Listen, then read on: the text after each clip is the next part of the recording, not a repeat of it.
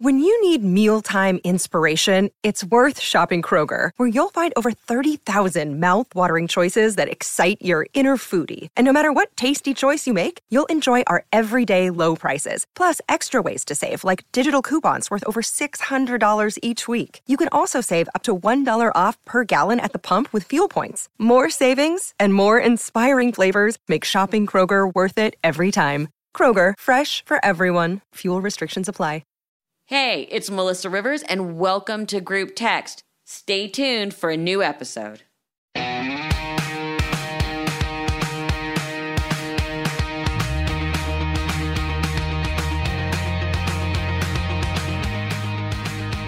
everyone.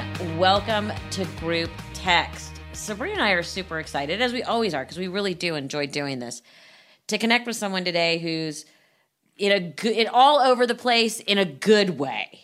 Teddi Mellencamp, how are you?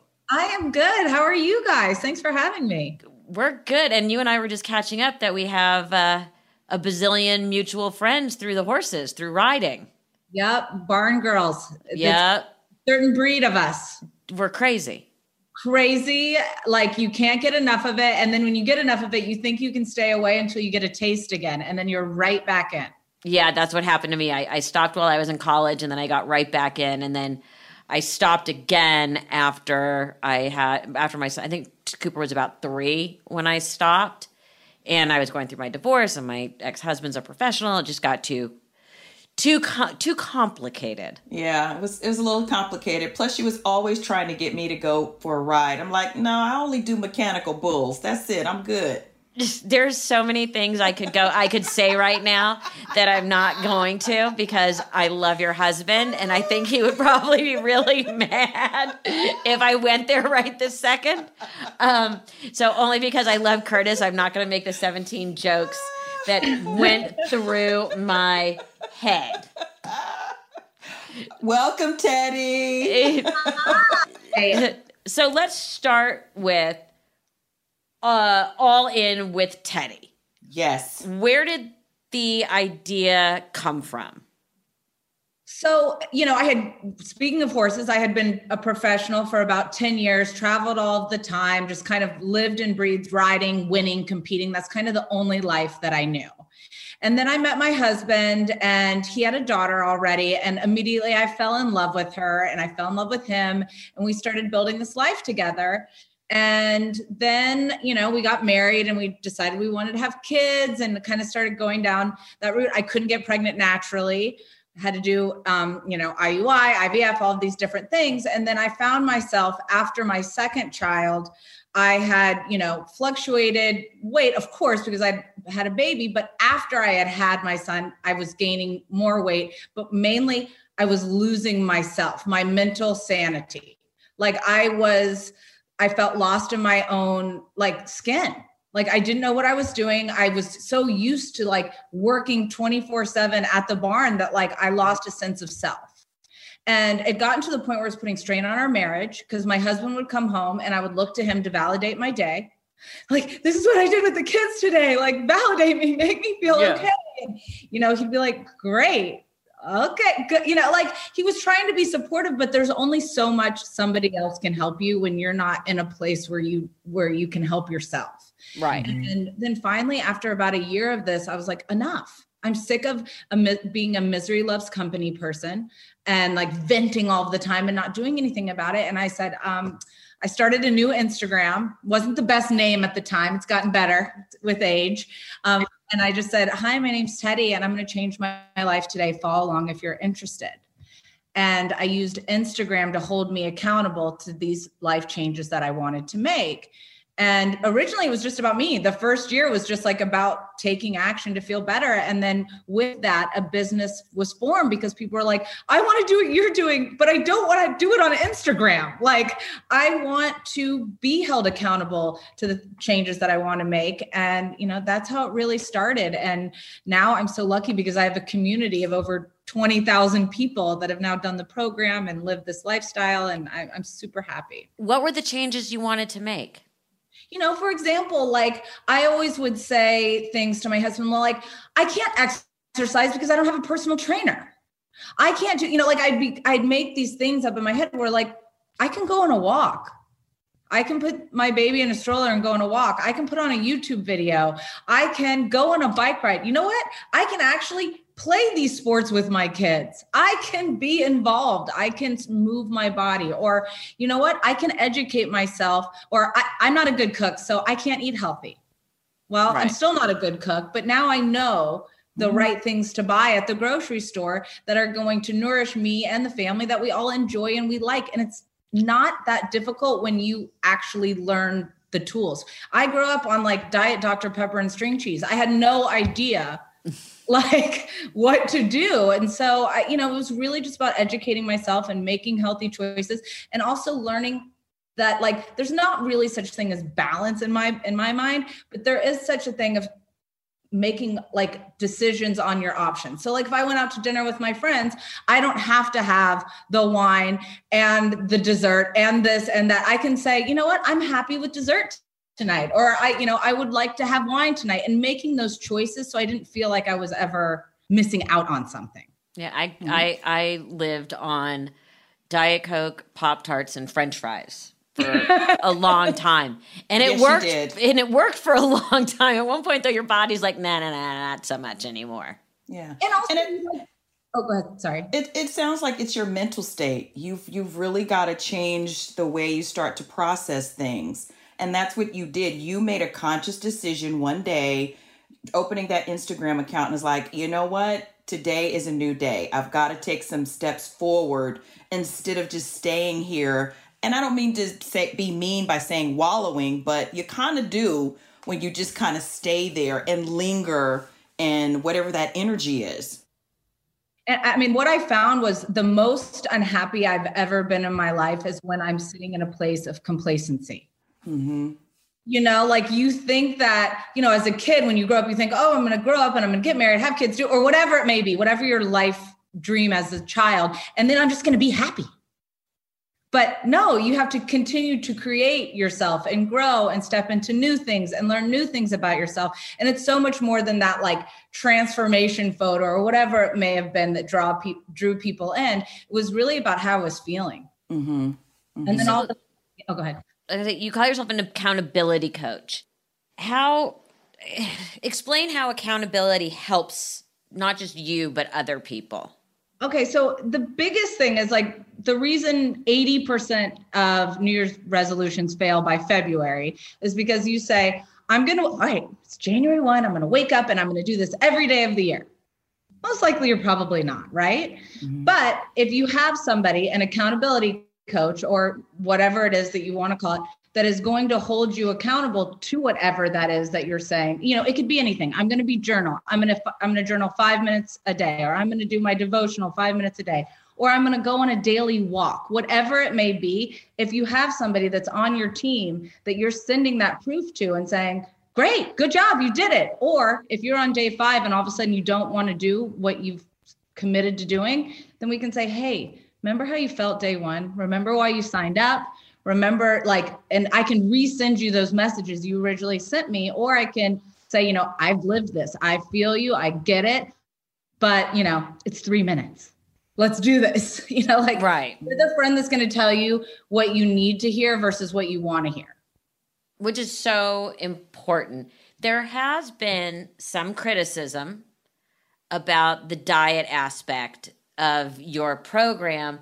But on the other hand, you have had tremendous success. How do you answer the criticism? I mean, you've been very vocal in saying that this isn't for everybody. I think that, and that's exactly how I feel. I think that if you're signing up for the program, it's because you are wanting to make some changes in your life. I'm not out there trying to force you to do something you don't want to do. And that's why we have, on our website, certain protocols that you fill out. And if something doesn't sit well with you, then you shouldn't do the program. But if you're someone like me that needs support, accountability, and needs to actually get certain things done, and that's something that's good for you, some people don't respond well to that. They want to do it on their own and they don't want that pressure. I need it. I need that person in the morning going, hey, good morning. Here's this quote for you. And here's what I'm going to tell you about the day. And like, let's go kick some butt today, shall we? Like, right. But if you don't want that, don't sign up. Right. It's your choice. It's your choice. And, you know, a lot of the, you know, when the controversy was coming around was people that weren't doing the program, you know, they'd never been through the program. And, you know, I never want to hurt or upset anybody. And this has always been something that I'm extremely passionate about and I love. And that's always my primary focus. And if it's something that works for you and sounds good for you, do it. If it's not, don't. You've been really open about struggling with weight gain and eating disorders. And, you know, I think it's so important when people share their stories.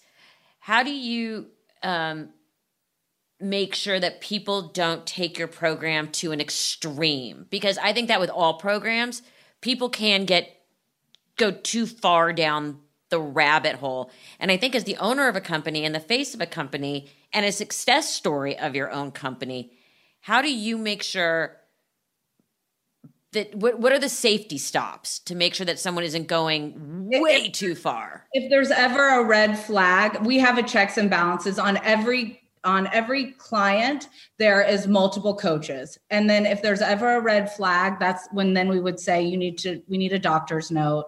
We need you to go down this route so that we make sure that we're all keeping healthy boundaries here. And that's the truth. And you can only go off of what the information that you're given, but we 1,000,000%. If there's ever a red flag, the first thing that we do is like, we need a doctor's note for you to continue. And we go from there because we're not doctors. No, but you've created a lifestyle program, which I think is fascinating. Who are you accountable to? I have the coolest thing about my program is that every single one of the coaches that work at All In were once clients. So, I mean, I'm actually going to be doing Kickstart next week. Well, the 22nd of February, and I'll have a team of like 5 coaches on it. And we're just doing a Kickstart to get ourselves back in that, because I broke my foot. So I'm like, how'd you do that? Playing pickleball. Okay. So, you know, I have my team and luckily I've built the support system that I always craved and needed. And it's right there now, like with my team. So I'm excited. That's why your business is so successful. You have a good support system. You have a solid team, and that keeps the machine running and going. And I live and breathe it. And I'm empathetic to the highs and the lows of what this pandemic has done for so many people. And so many of us just want to know that we're not alone. Right. Absolutely. Okay, I would be remiss if we didn't cover 2 other topics. Okay. Because we got to go to the shallow end of the pool now, Teddi. So follow us. Go with us. As I always say, I paddle around in the deep end, and then I'm much happier, though, walking around the shallow end with a cocktail in my hand. So let's go get that cocktail. All right, let's go. Real Housewives. Yes. You decided, or you were not invited back for what would have been your 3rd season? It would have been my fourth. And my contract was not renewed. Okay. What happened? I mean, you were at the center of a shit storm. You know, I don't know. I don't work at the companies that, you know, do our contracts. But I know every season that I was on, I was definitely in the center of the drama. But I think what kind of stopped towards the end was you didn't see much of my other life. So I think if you're only seeing a person in a dramatic setting, you don't really know them anymore. I think so many people resonated with me my first season because you saw me with my kids. You saw me with my husband. You saw me struggling. You saw me having successes. You saw me riding horses. You saw me as a full person.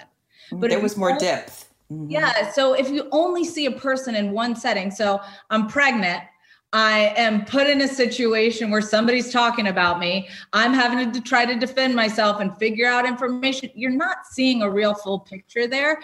And I'm not blaming editing. It's exactly how it happened. But I think in order to continue on in that exact setting, you have to be able to see more so you can relate to the person. No, I understand that completely, having come out of all those different worlds. Were you actually close with any of the other women on the show before the show started? Before the show started, no. I had, right when I started, met Dorit. And then once the show started, I became very close with Kyle, and then formed a friendship with, Rinna and Erica and everybody. And, then it all becomes very real. Right. Mm-hmm. Mm-hmm. Because you're immersed. You see these people 6 days a week or sure. Yeah. I don't think very much a part of your life. I don't think people really know how much time and energy goes into making a reality show or a docu-soap or whatever we call it now, where it really takes over your life. For sure. And, there are moments where you have there's that almost a feeling of rejection if your contract isn't renewed. It's human nature. But then there's also moments going, we're in a pandemic right now. And my kids really needed me right at this moment. It would have been very hard for me to be going out to dinner every night and arguing with people at this point in time. Right. But you know what? We have different seasons in our life. And that was the end of that season. And look at where you are now. You're in, a different time and different season in your life. And it's very positive. You're giving back. It's great, I feel like. So I'm that person where I'm like, I'm not even looking back. I'm constantly looking forward. I feel you. And I truly, I have a vision board. There are things, I have so many dreams and so many things that I'm looking forward to that I'm really happy that it happened. I created some great friendships. I loved the crew. I loved learning about being on a show and forming those relationships. And the ones that are true are still there today. Sure. Now we gotta address that you were in the midst of revealing a possible affair. Okay. Between Brandy and Denise. Did they or didn't they? The truth is, I know this is going to sound bad. I don't care. Never about that. I don't care if they... Good for you, Teddi. Good. Me Love either. That answer. I don't care either. I never cared. But my point was, it's already on camera. If somebody tells you information on camera, it's already out there. When they say she revealed this information. No, I didn't. I listened as it was revealed to me on camera. On camera. As I always say about things, you can't wish them away. You can't wish it away. You said it on camera. You can't pretend you didn't say it. I could have chosen not to be the messenger after that part and then blindsided her at the reunion. Would that have been better? Would you have hated me less? Probably not. So, it is what it is. And that's kind of how I had to look at it. I was given this information. There was also a piece of the puzzle that involved me about somebody talking poorly about me. I can either blindside her or I can have the conversation in person. Either way, it's already out there. Right. See, I don't think I could do a show like Real Housewives. I just don't think, I think I would get too flipped out about people talking about me. I don't know. I don't think I could do it. So props to you for having the guts to do it.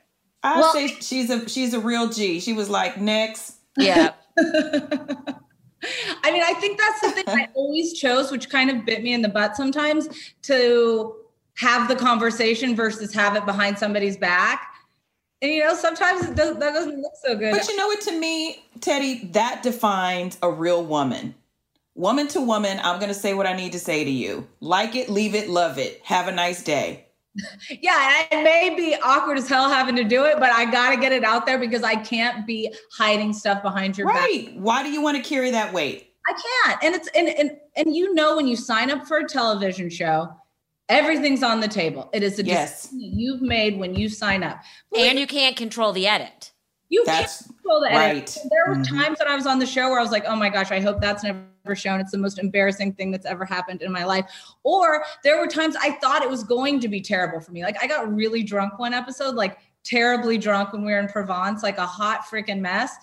And that was my best episode ever. People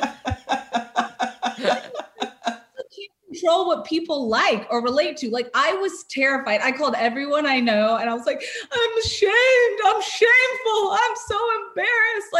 I don't even know what happened. I was in another country and I just wine tasting for hours. And honestly, people were like, yes, queen. I was like, what? I got to ask you a little bit about two parts of your childhood because we've had very similar experiences. Your dad, John Mellencamp, did you grow up on the road? I grew up on the road. See, I didn't really grow up on the road. A lot of people think that I did, but by the time, so I don't want to say famous, but the time his like hit song was 1981. That was the year I was born. So right when him and my mom started getting together, that's when his fame started rising and he started becoming more popular and touring. So I was on the road a little bit, but pre me being aware of it. Right. And they were already divorced by the time I was in the second grade. So I would go visit, but I wasn't on the road. Like my little brothers were on the road. Right.